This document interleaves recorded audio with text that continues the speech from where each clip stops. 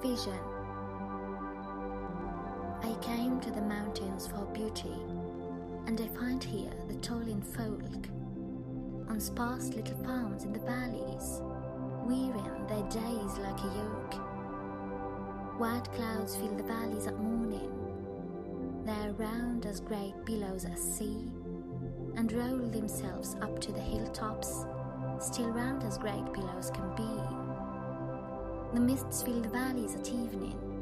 They are blue as the smoke in the fall, and spread all the hills with a tenuous scarf that touches the hills not at all. These lone folk have looked in them daily, yet I see in their faces no light.